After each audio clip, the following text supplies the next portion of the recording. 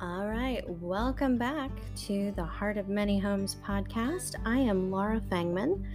I am a realtor licensed in Tennessee and Virginia. For brokerage information and all the disclosures, please go to weknowknoxville.com. I'm glad that you've decided to give us another shot. Join us back today.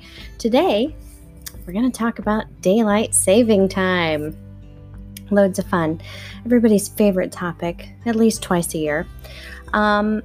Let's just start out by saying daylight saving time is dumb. There, I said it. But we were all thinking it. If it was a concept with current relevance and everyone played along, it might be understandable. But that's not the case.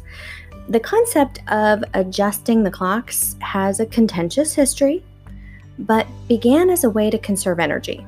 So President Franklin started it, Wilson ended it, Roosevelt brought it back, and eventually America broke it. It literally took an act of Congress to apply some uniformity after us people couldn't agree on which time to use. And today we mostly play by the same rules, with the exception of a few stalwart states that had to go their own way. I'm looking at you, Arizona. Aside from the clock confusion, there's the whole problem of people saying it wrong, which incites the wrath of the grammar police.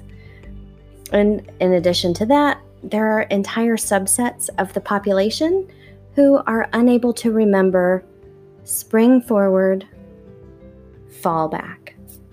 As clever as it is, I should not be subjected to a meme featuring Cher, who wants to turn back time in March. It's just not how that works.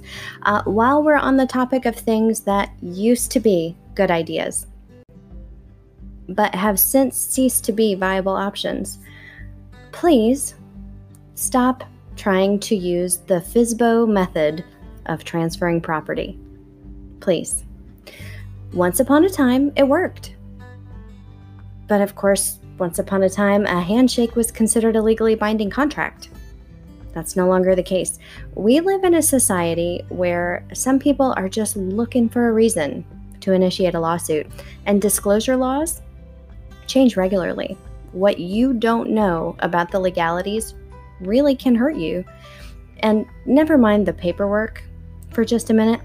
How are you going to deal with the people, with the potential buyers? The people who come knocking on your door and they don't have an appointment, they just saw the sign in your yard. They don't have an agent with them, no representation, they're just wandering up.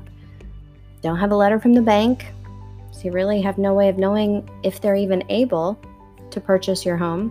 So how are you going to weed out the people that might pose a risk to your property, or worse, your safety? So when you choose to go it alone, you're at the mercy of the limits of your knowledge and your experience. And it's scary to think about, honestly. In the present, where we are now, once upon a time doesn't really apply. But by hiring a realtor to list your home, you have a much better shot at a happy ending to your story. That's all I got for today, folks. Just a little friendly reminder there.